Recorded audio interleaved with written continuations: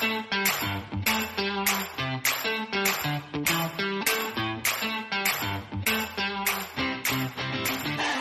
afternoon, Seven investors, and welcome to the beautiful Cherokee Casino and Hotel in Cherokee, North Carolina. How did I get here? Not as easily as I would have hoped. So if you're watching Delta Airlines, let's take some notes about how not to do business. I am supposed to fly on a 6 a.m. flight yesterday to Atlanta and then to Columbia, South Carolina, where my former colleague, Matt Frankel, was going to pick me up at the airport. We were going to drive up to the casino, have a couple of days of gambling. Then I was going to fly to Birmingham, Alabama for a wedding on Saturday. So I was going to spend Thursday night and Friday in Birmingham, go to the wedding Saturday, fly home Sunday. None of that happened. I woke up at about 3:30 in the morning yesterday to about 15 messages from Delta. First, your flight has been delayed. Well, that's a problem because it's now been delayed to past when my layover takes off. That's a problem. Then, of course, we have the issue of here are all the changes you can make. Well, that'll get me late, but maybe I'll just rent a car and meet my friends at the casino. That'll be okay. Go to book it. Yeah, those are all gone. Don't worry. We've changed you. Your layover is now the next day. You could spend a full day in Atlanta. That did not work. So what did I, and I don't think I said my name, I am Daniel Brooks Klein. If you're listening to this rant, you know that, of course. I got up at 3:30 in the morning, got in my car, and drove to South Carolina. An 8-hour drive. Then got in the car with Matt Frankel, with another friend of ours, then drove to the casino, had a nice dinner, gambled all night, and now I am here doing this show with you from right in front of the parking garage, I believe, because I tried to do it outside, which is picturesque, beautiful. The mountains here are amazing, and that didn't work. The internet connection works perfectly inside, not at all outside. What are we going to talk about on today's show? I'm going to be joined by Anirban Mahante, and we're going to talk about the worker shortage and automation. Is a shortage of workers going to force companies to automate? There's a major investing angle to this. I'm going to be around to take your questions and comments. This is a taped interview. It's a little bit long, but I will be here. So if you have comments, please share them. We'll get to them at the end of the show. With that, I'm going to have a cup of coffee. I'm going to sit back and watch this interview. Again, from beautiful Cherokee, North Carolina. Welcome to the show, Anirban Mahante. Sam Bailey, if you want to hit that, we would appreciate it. To Seven Investing now, Anirban Mahante. How are things this early Tuesday morning over there in Australia? Hey, Dan, a couple of, I have not I'm not trying to fix my hair. So usually we would not start a show talking about my hair, but let's talk about it. I was wearing actually a beanie because it is miserable and freezing. And I didn't want to turn on the heater because if I turn on the heater, this room becomes like a sauna. So I had a choice between a beanie and so pardon, I'll say to our listeners and watchers, excuse my hair, and I'm wearing this sweater and stuff. I'm pretty double layered right now. So that's that. Yeah, it's a fantastic morning. That it's very cold in Australia, which is something the picture painted to Americans of Australia always involves doing something at the beach or maybe like the Sydney Opera House. There is never there is never like a TV show that takes place in Australia where people are huddling outside, cold, drinking their coffee. So we don't get the full Australian picture here in the US. I'm sure you get a much better US picture because obviously you get a lot of our television shows, right? That's true. Well, here's the thing though. So part of the picture is actually not incorrect. I live about 65 kilometers, which you can divide by, I guess, 1.6 and get into miles. I think that's correct. No, or divide by 1.6, I think. Yes, how long does it take you to get there? That's probably a better... Well, that's a better way to think about it. Yes. So let's say 1 hour to the city center, right? So it is probably going to be 5 to 6 degrees Celsius warmer. And the other thing is that our houses are not insulated because are not properly insulated. They are insulated, but they're not properly insulated like they are in say Canada, for example, or North America, in many parts of colder America, right? They're insulated. So what happens is it might be actually okay outside. It's freezing and miserable inside. so people are outside, and it's fine. And it doesn't, it doesn't really snow here, right? Unless you go to the mountains. So generally we have good weather. It's basically a couple of months where I think it's miserable because it rains, it's dark. So I'm complaining about stuff that I shouldn't really complain about. It's raining and dark here, but the one thing we figured out is insulation, because insulation holds in air conditioning as well as heat. So our homes, and also because Florida, at least southern Florida, is in the path of hurricanes. Any recent construction, I think since 2006, at least the ground level is cinder block.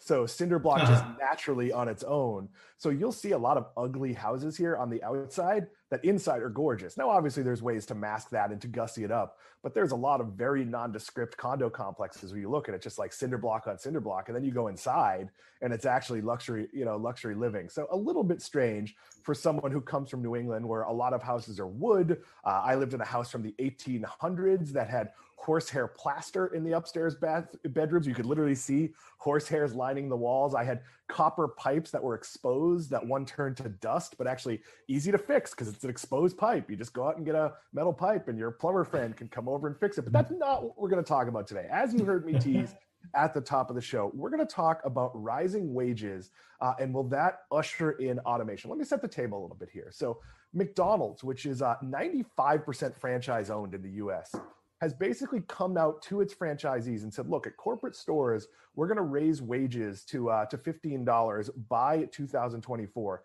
And we'd really like you to do that. That follows Walmart, Target, Costco was already there. Even Chipotle and Taco Bell, two companies that have sort of famously started people at very low wages. Chipotle, I would argue, did it right. They started you at a very low wage and you could advance very quickly. It was sort of an apprenticeship at first, and you could eventually, in a couple of years, work your way into management, maybe in 3 to 5 years, become a general manager. But we are seeing a supply and demand issue that has forced wages up. So we're not going to talk about the politics of this all that much. We understand that there are political movements, but here's what's happening right now. There are not enough workers, so companies have to raise their wages to attract workers. They are then going to frame that as them doing something nice for workers. That makes sense. If Simon ordered me to give you a gift, this is just an obscure example, and I gave you the gift, I'm not going to say, well, Simon told me to give Anirban a gift. I'm going to be like, wow, I'm a thoughtful guy who gave you a gift. That is what Walmart is doing. I think it's fair to say that there are some well-intentioned companies here, but that there's also some companies, and I'll group Walmart in with that don't want to have to do this, but absolutely have to. So let me throw it out first here, Anirban. Is $15 the new normal, or will we eventually see enough people enter the job market to create pressures in the other direction? Well, my general thought is that once the price is set at 15, that I think becomes the default. I think it's unlikely that you'll unwind from there. So my first guess would be that I think those companies that have increased to 15 are going to stay at 15, and they're going to use that in their corporate letters, in their corporate strategy, in the advertising strategy, as a strategy to basically say, look, we do the right thing. We're paying people a fair wage, and we're helping those people who were the minimum wage. Maybe they were at 10 or 9 or whatever it was, and now they're going to 15. That's for them a substantial increase. And that will be the story. So I think it's likely to stay. I think one of the, I guess what might be, there's a large, probably, I don't know, I'm guessing, large transient population of people who work jobs, students who and things like that, and holiday makers, working holiday makers who are not there right now to fill that, fill that block, and they would, however many hours they're allowed by law to work, 20 hours maybe out of 40 in a week. So, but I think the wages probably have gone up, which, we'll see how it plays out. That'll be my guess. I don't know. What do you think? Well, I think the wages are going to stay at the companies we just talked about, but you've probably not spent a lot of time in a Dunkin' Donuts, which is now just Dunkin', but they used to sell donuts, or they still sell them. They're just not on their name, in a Dunkin' versus a Starbucks. And I'm primarily a Starbucks guy.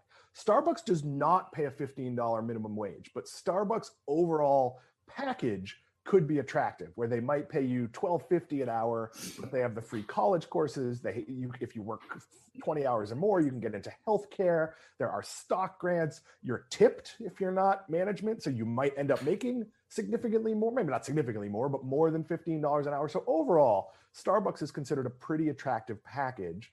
And they're all corporate owned, with the exception of like the fake Starbucks that are in like hotels and things like that, or like the amusement parks. I used to go to a Starbucks in Newington, Connecticut pretty regularly, and across the street was a Dunkin'. Every now and then I'd want to change it up and go to Dunkin'. All the Dunkin' workers did while I was there was complain about how bad their jobs were and how little they were paid and how poorly they were treated. And Dunkin' uses a franchise model. So I didn't know that particular franchise owner. I knew another, and I know he had a much better reputation, and his workers, his at least his management, was reasonably well compensated based on the success of the store. But at a lot of Dunkin' Donuts, you see the people that Starbucks wouldn't hire, and I actually think the rise to 15 is going to dramatically increase that disparity. So we've already seen, sort of in the retail world, the winners winning. Your Walmarts, your Targets, your Best Buys, your Costco's, they've separated themselves from the pack. I think this is going to make it really difficult on your Kohl's and your Macy's and your Dillard's, and some of those probably pay, in the $15 range or have, but the companies that can't afford to do this, or like a company like, say, GameStop, which is completely disconnected from their stock price. GameStop relies on hiring mostly people who really like games, and they're willing to work for relatively low wages to do that. So I think there's going to be some problems. And look, if you go to a Dunkin' Donuts, the service is not nearly as good as a Starbucks. And I know that's anecdotal, but I'd say that's pretty universal, because they're not attracting as high level a worker. If Chipotle has a career path, their management is going to be better at solving problems. Now, your manager at a McDonald's is often someone getting paid pretty well, but that's usually just your top general manager, might be running multiple stores.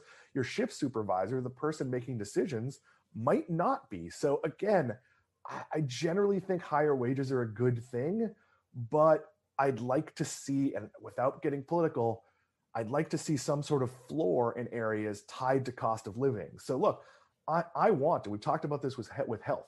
The guy who makes my burrito, I want him to have a place to live. Like, I want him to not have to come to work sick. I think that's very important. But we're seeing in the fast food world. So I mentioned Taco Bell and Chipotle. Taco Bell and Chipotle both often paid near minimum wage. That can often vary by region. And they've both gone to $15 an hour, signing bonuses, maybe not here in West Palm, but certainly in the Orlando area where the competition for workers.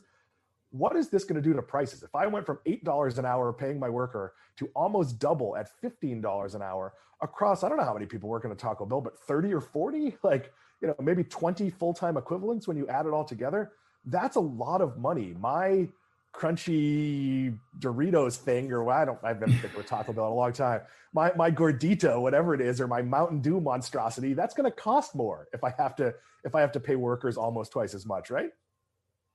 Yeah. So, I mean, here's the thing, right? So for when you run a restaurant, or even a restaurant like in a chain, and you have these stores, right? You have fixed cost, and you have some variable cost, right? So, I mean, the fixed costs are things like you have to pay for the lease, and you have to pay for the equipment lease, and you have to pay for electricity and internet and all those things, right? The variable cost really is your workers, and I guess produce, which is going to vary based on how much you're buying and how much you're selling eventually, right?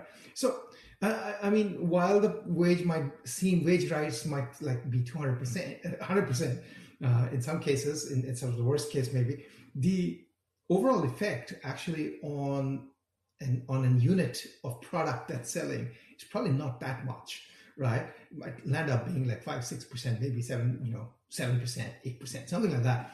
And most of these, like if you're running a solid brand, if you have a solid, like, I mean, coffee is a commodity, right? But if you have a brand that sells the coffee, then you have pricing power. So if you've got some bit of pricing power, then every year you increase prices anyways, right? So eventually you will lap that increase. So yeah, there might be some intermediate term margin impact. Will be very small, relatively small, because I mean, again, it seems like, again, for a couple of reasons, right? You were already paying anyways higher wages to some of your salary people. Some other people, So you're paying to a smaller percentage of people more. And it's not going to have that much of an impact. So I think, you'll see some increase in costs, but it won't be substantial. That would be my guess again. There are going to be places, Walmart's probably a good example, where there's been a ripple effect where you can't just bring everyone to 15 and leave the low-level manager or ship supervisor at the same rate as the people. So there are absolutely going to be some people who get raises above 15 because of this. And Walmart will always tell you that their average rate of pay plus benefits is much higher than 15. And that could be true if you're using their education benefit or some of the other things. So here's the problem. Here in Florida, we are seeing pretty much $15 is standard. You have to go to some pretty sketchy locations. Maybe if you wanted to work at like the bad neighborhood 7-Eleven, maybe it's not $15, but most places are $15, but they can't find enough workers. Now, why is that? There's a couple of reasons. Childcare has not come back at the level it was pre the pandemic. Some of that is related to school, in that a lot of childcare is tied to school. A lot of summer programs are tied to school. Many summer programs weren't sure how they could open, so some opted not to. So there might be a rush of labor come the second week of August when our kids go back to school. But if I'm McDonald's, if I'm Chipotle, even Starbucks, and you mentioned raising prices. Chipotle raised prices 4% in going to a $15 minimum wage. My guess is they'll raise prices again this year to sort of to cover the whole thing. Starbucks raises prices every year on almost everything. So they've already been doing this. But if I'm any of those companies, I'm looking at automation. I'm not sure that as a Starbucks customer, I care if a robot makes my drink that already has an exact recipe that has no artistic flair, which you might get at an independent coffee shop. I think at Domino's, why wouldn't you automate everything? All that technology exists. And again, this is going to be a haves and haves not. McDonald's can afford to put in a Big Macatron 2000, and I'm not so sure that Burger King or Wendy's has that kind of cash. Anirban, am I wrong? Are we going to see automation, or am I getting it totally wrong? So I think you're right. We'll see some automation. Here's the thing I'm not 100% sure about. I'm not 100% sure whether I've always thought that automation actually replaces the mid-tier worker. Not the lowest tier worker, not the highest tier worker, but the highest tier worker or the higher tier workers you're paying for essentially more quantitative value creation. I think anything that is routine, which is typically be, at the mid level, can be replaced, right? And I think the classic example I like to give for this one is you think about bookkeepers, right? So bookkeeping is to be a big deal. Bookkeeping, involves having a certain level of education, having, being able to play with rows and columns and knowing what it means and then to code it appropriately.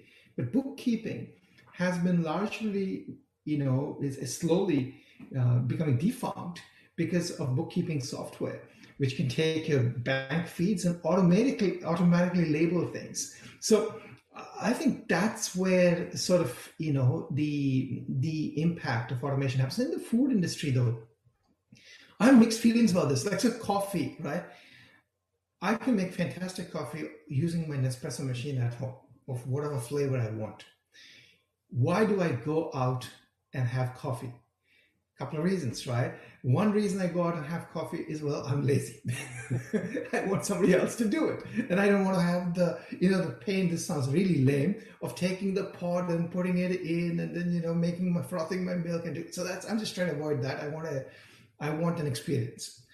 Part of the experience, though, is when I have coffee, I actually go and have it at a couple of shops. And I don't go to a third shop. I go to just two shops because I know those people. And one of the attractions is I'm going to chat with them about different things. With one of my coffee people, I actually talk about Dogecoin. And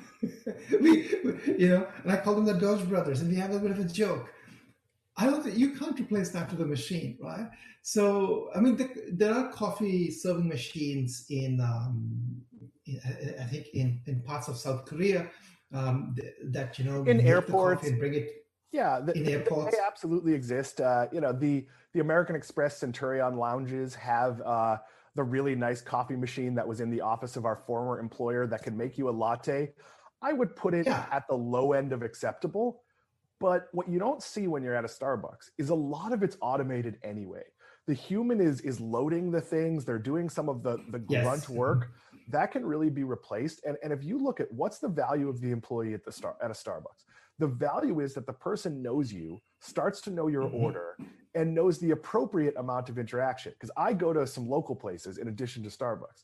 And my favorite local place I stopped going to for a while because I used to go at like slower times, like 10 in the morning, and the general manager was ready for a break, and he knew I was a fan of the New York Rangers. And I was there happy to chat for 3 or 4 minutes, not happy to chat for 20 or 30 minutes because I was there with a laptop to work. So for a while, I had to just kind of only go there on the weekends because there's no polite way to say, hey, I like you. You know, you want to meet for a drink or go watch a game? Like, that's great. But I can't do that at 10 in the morning. So I think with Starbucks, the role is for them to know a little bit about you. You know, in my case, oh, your son's not with you today, and you chat for 2 minutes while your drink is being made.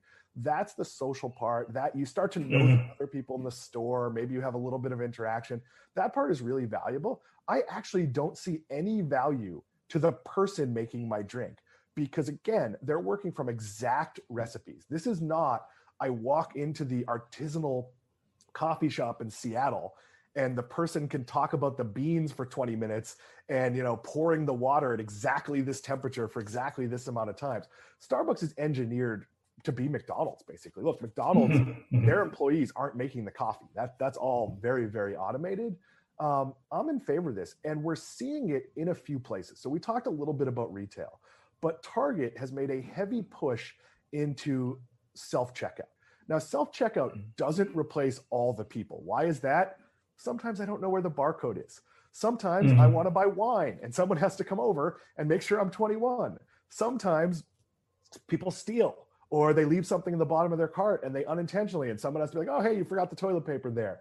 Like, so for every like 4 people, there's one, and it doesn't work that well. I don't like it, but I do think eventually it will be efficient. It will solve a problem. The other place you're seeing robots is inventory. I don't need a human to go to the shelf and do a scan and see that there should be 30 rolls of paper towel and there's only 5. You've also seen some cleaning being done by robot, which, that's certainly something with the protocols, the COVID protocols, we're going to see more of overnight sanitation robots and things like that. But Anirban, let me ask you, do you think we're moving towards a world where it's more like Amazon Go, where like the clerk and the checkout is irrelevant? Because I actually think that's a loss for a lot of stores. Like, as someone who worked the counter when I ran the toy store, that's one of the ways I got to know my customers. But in the grocery world, in the mass retail world, is the checkout person still relevant?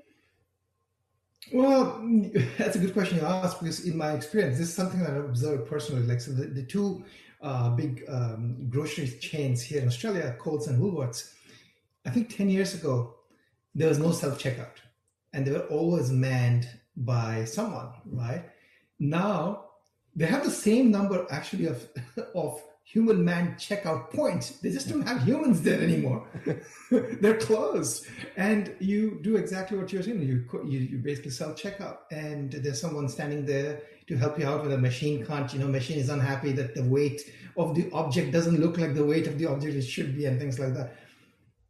I think majority of retail stores are going to be like this, where, it's going to be 80% self-checkout, 20%, checkout by a human being because, somebody can't do it or somebody needs help or whatever.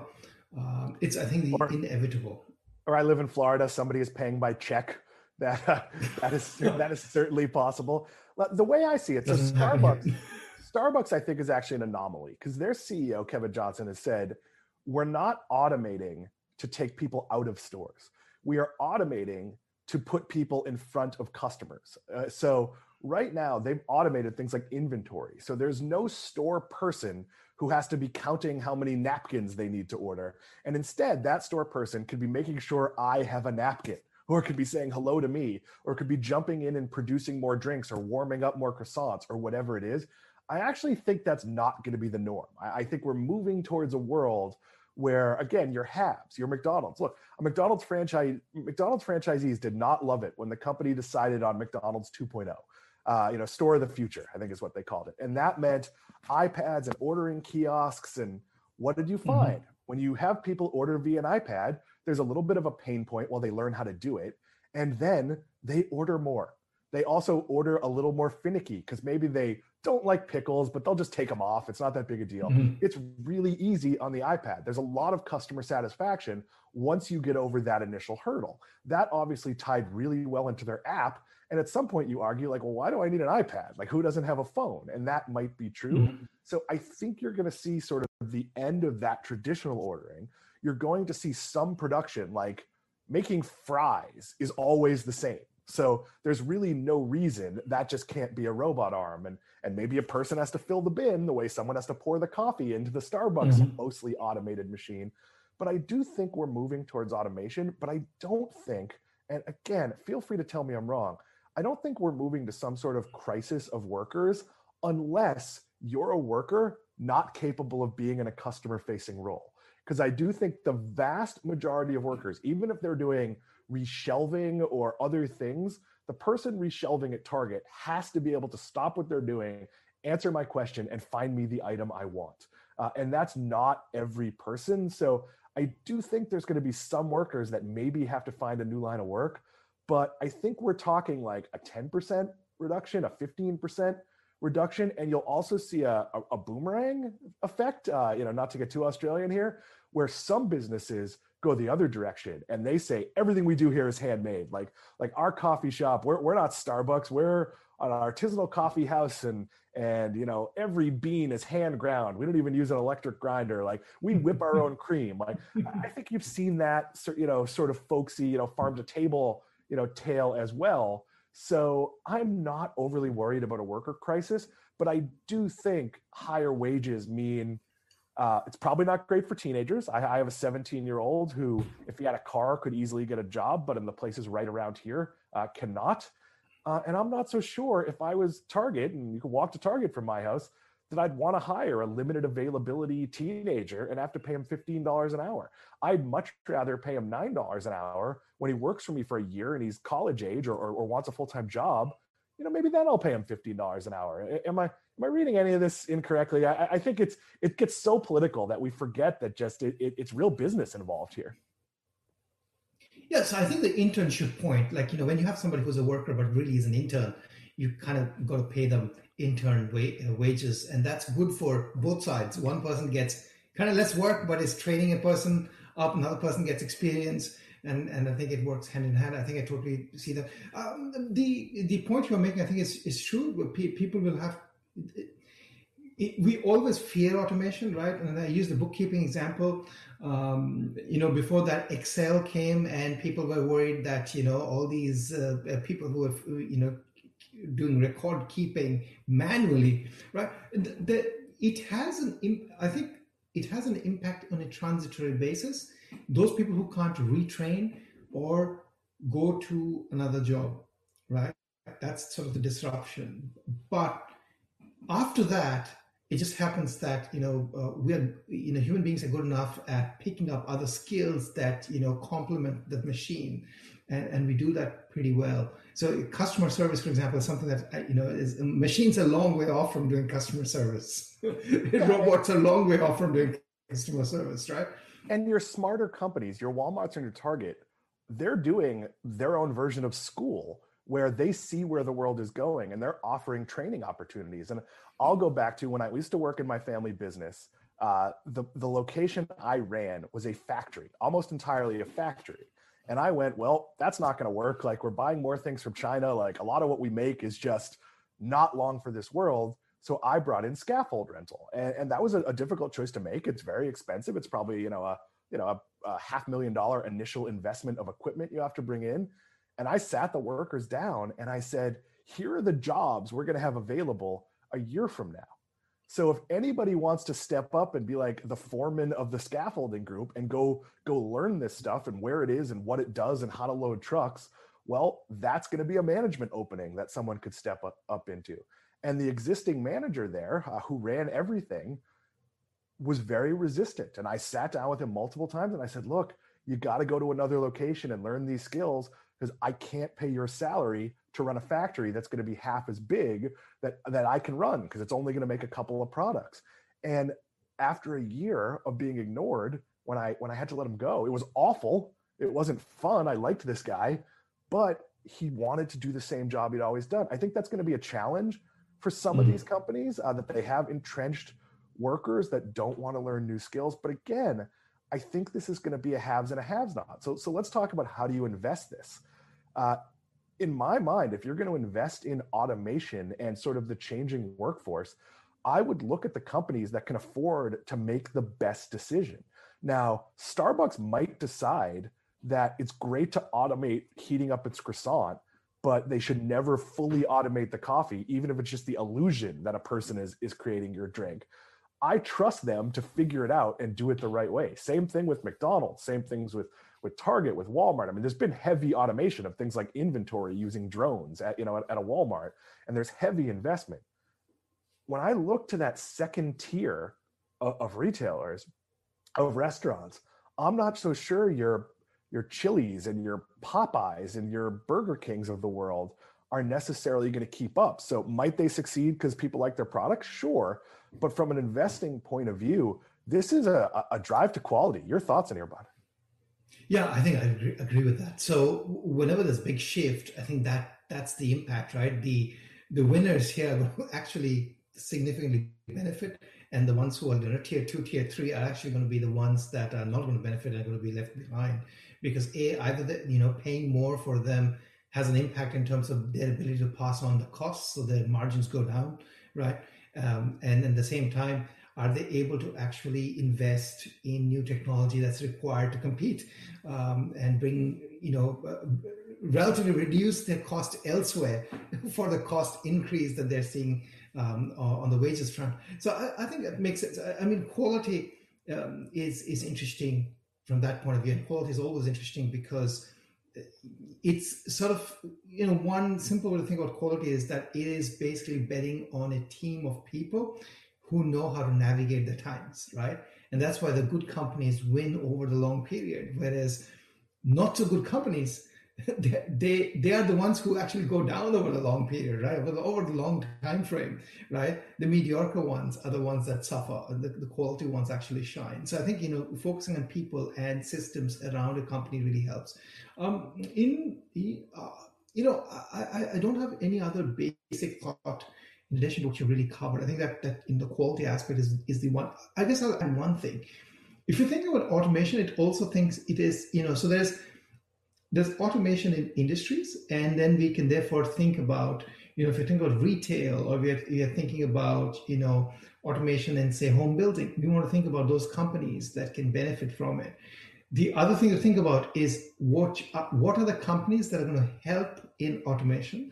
And so there could be some technology companies there that might help with automation. There might be some robotics companies there that might actually help with automation. So it might be worthwhile to think about whether there are, one or two winners that seem like the obvious, or at least are shaping up at this point to look like the obvious winners of that category. So if somebody has this, automated coffee machine with a robotic arm that does everything that everyone's going to have, then, well, that's a good company maybe to bet on, right? So something to think about is are there other sectors that that are going to be driving this trend that are going to actually benefit from it? So there's a couple of thoughts there. So I think we've seen a version of this already in the logistics space, where your biggest players, your Amazon, your Walmart, your Target, and maybe just those three, had the ability to spend the money to handle all their own logistics and their supply chain.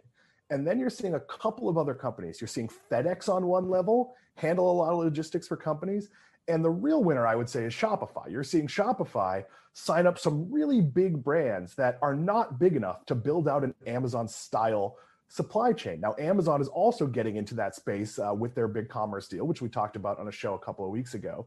So I look at like a Shopify and say they might be able to go into the space of outsourcing some of this. Like I've seen, some products that are not millions of dollars that allow a grocery store to automate much of the order picking process.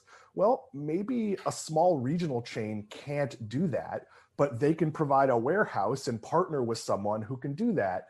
I don't know how to invest in that yet, though I'd probably bet on Shopify being part of the answer there. And I think you're going to see those plays as well. But I will say, Anirban, there's great technology that can make you a coffee or a drink, but it's not all the way there yet, because I've told this story on air before. I was in Las Vegas with our friend Matt Frankel, and we both sat down at an automatic bionic bar, and I paid $15, and I got a gin and tonic, and it sloshed all over. It overflowed. There's no robot napkin that comes and cleans it up. And then Matt got some drink that was like undrinkable. It was absolutely too sweet. There's no human being to go complain to. So I mentioned the coffee machine before. It's pretty good. It's good enough. If I'm in the American Express lounge and it doesn't cost me any more money, I might do that rather than go spend $7 at an airport coffee shop. I think there's a ways to go, but we already did see like a fully automated Shake Shack, which was a bit of a gimmick, ran a couple of years ago. So this is going to be an interesting one to play out. For investors, yeah, I would look a little bit at, are there any emerging companies to watch that are in this space that could get acquired? We've seen a lot of big acquisitions. Amazon buying up Kiva was a good example. These companies don't often make it to public. We saw that with Shipt and Target. So logistics and robots, if you can get in on some of these, there might be investing advice. Right now, it's one to keep an eye on. So we're going to shift gears here a little bit, and we're going to move into the home stretch. So this is a question I've asked much of the team, not all of the team, because I can never remember who I've asked, and there's so many shows. But here's the question. What's one red flag that generally keeps you from buying a stock? Mine was treating customers well. If a company hates me, I don't want to own their stock no matter how good a business it is. So I don't care what dividend AT&T pays. I'm not buying AT&T stock because they clearly don't like their customer base. I apologize to the AT&T executive offended by that, but your track record says that no matter how hard you're trying, you haven't fixed it. Anirban, your thoughts here? Yeah, I love good customer service is excellent. Actually, it's a really good indicator. You know what? One of the things I look for is dilution. How much? How much are you? How much quantitative easing is a company doing? Every company nowadays thinks that they're the Federal Reserve, and therefore they can print as many shares as they want to. And this I've seen this happen a couple of times with companies that have invested in which Twitter actually at one point had an investment, and Twitter it was not growing as fast as you say Facebook or something else, but it was growing. The problem was that the share count was growing at a fast pace, and there was no growth on a per share basis. So I really watch for companies' dilution, and I think it's something that goes under the radar for a lot of people because you have to look at the balance sheet, and but I have a little bit of a love-hate relationship with the dilution. I mean, you can use it appropriately to reward your your sales and marketing team and your executives and your R&D team and things like that, but you need to know how to use it carefully, and it shouldn't be like more than a couple of percentage points. And if it's more than that every year, then you better have really fantastic growth, or you have a huge total addressable market. So yeah, that's something to keep an eye on. Yeah, and I'm fine with a company using dilution to acquire sales. So if you're adding 25% in revenue by diluting your stock, that could pay off, especially if there's synergy and back-end savings. We've talked about this with Apple. When the opposite happens and the share count decreases, that is tremendously beneficial. That's also a slippery slope because I don't like seeing share buyback unless a company has so much cash that it can still do all the R&D, all the acquisitions, all the things it needs to do, and then have cash left over. There aren't that many companies. Apple and Microsoft come to mind. I'm sure there's a few others, but there aren't that many that can do that. But that just becomes a wealth builder for people. Yeah. So, yeah, that is absolutely. So Apple, just sorry for interrupting you. Apple, for example, has, I think, decreased the share count by something like 30% in, I think, the last 5 or 6 or some number of years, or maybe 10 years, I don't know. But that's a huge impact, right? And it's not that it has come at the cost of his R&D, to your point. Yeah, I mean, here's the other thing. This is not a red flag, but I think people use this as a green flag. And I have problems with using it as a green flag. This is interesting. So using R&D spend as a green flag doesn't necessarily mean that it's useful R&D. And the reason I point this out is there are companies, that will be spending 20, 30%, on their R&D. But the thing you need to see is what are you getting out of the R&D? And had you actually reduced your R&D spend, what would you get? And two companies that are really good and frugal with R&D, one is Apple. Its R&D spend is actually, as a percentage basis of revenue, which is what most people would look at, is actually significantly lower than other big tech. The other one that's really good with its frugal R&D spend is Tesla. Doesn't spend as much on R&D compared to, again, the big tech, but it gets a lot out of it. So I think getting more bang for your buck really basically means it's indicative of focus, right? It says that you're focused on a small set of products, a small set of things, and you want to bet not the farm on multiple things, but you want to bet the farm on a few things, which can go wrong, but which also increases the probability, I think, of success, because you hire the people that you need for those particular products or those particular things that you want to explore. Yeah, I mean, the opposite model has been Alphabet, where a lot of Google shareholders would like to see them spin off their moonshots and all these divisions. Now, realistically, if they're spending all this money across 20 different projects and one of them pays off, it might turn out. But so far, that's largely been a sinkhole. There's been a lot of failures. I spent a lot of years writing about Google Fiber, which is not a thing. I mean, it might exist in some markets. There's been a lot of mistakes there. I want to see companies spending small amounts, nibbling at the edges of things. I imagine there are small teams at Apple working on things we would never imagine they're working on, with all sorts of milestones. That was certainly true when I was at Microsoft, that there were projects that never really saw the light of day that you might do some internal testing on. But those weren't big teams. Those weren't billion-dollar bets. And Anirban Mahante, we have talked way too long. I want to finish up the show. I want to get back to the beautiful Cherokee Mountains. I am in one of the prettiest places I have ever been. It is 80 degrees. The pool is absolutely wonderful here. The gambling is good. I am with a handful of our former colleagues, so I'm very delighted to be catching up with people, but I'm also delighted to have gotten to catch up with you now, and we will see you perhaps on Friday's show if you happen to wake up. That is a whole team show airing at 12:30, so a little bit later than usual, but if not, certainly next week, probably from Orlando, Florida, or technically Davenport, Florida. Until then, I guess I will throw it back to myself. Back to me. Thank you, Sam Bailey. Interview from West Palm Beach. I am now, as I said, in Cherokee, North Carolina, on my way to Birmingham, Alabama. Mom, thank you for your concern. D, Sam, throw up that first comment from D. Let's take that to close this segment out. Software engineering jobs are not safe either. OpenAI and GitHub develop Copilot, a code completing bot. Things like that will make software developers 10 times or even 100 times more efficient. Yes and no. So we've seen this a lot in the development world. A lot of the people I worked with back in the early internet days that were coding to maintain server farms, well, some of them evolved and they work in the cloud, and some of them don't work, or they work for companies that still use server farms. So I think you're going to see there will be jobs in the technical space. There's going to be room there. We appreciate so many of you watching the show. We know it's a little weird when we don't go live and fully interactive, but we'd like to get Anirban on. I was a little bit worried about the internet connection here in North Carolina up in the mountains. If you are not a subscriber, it is time for you to join 7 Investing. That is $49 a month or $399 a year. You can join us at 7investing.com/subscribe. And if you join before Friday morning, you will get access to our new member call. That's 10 a.m.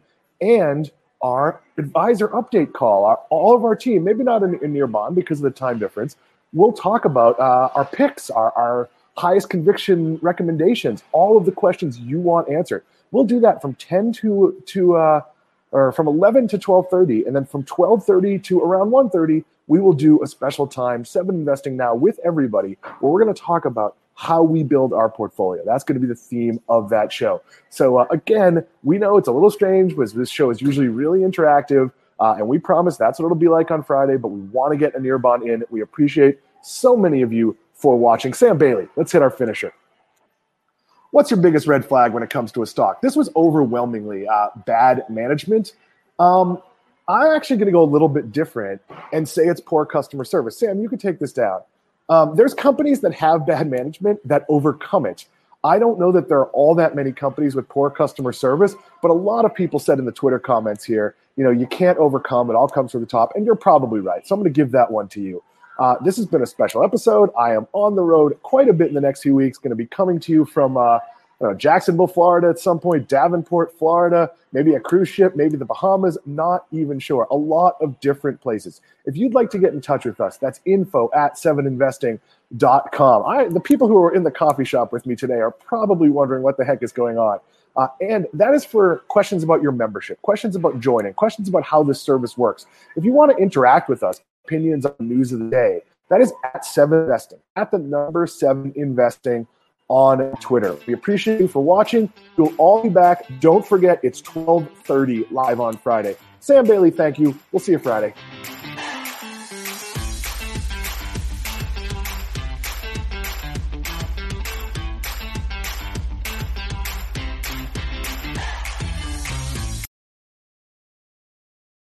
A reminder that people on this program may hold positions in the companies that are mentioned.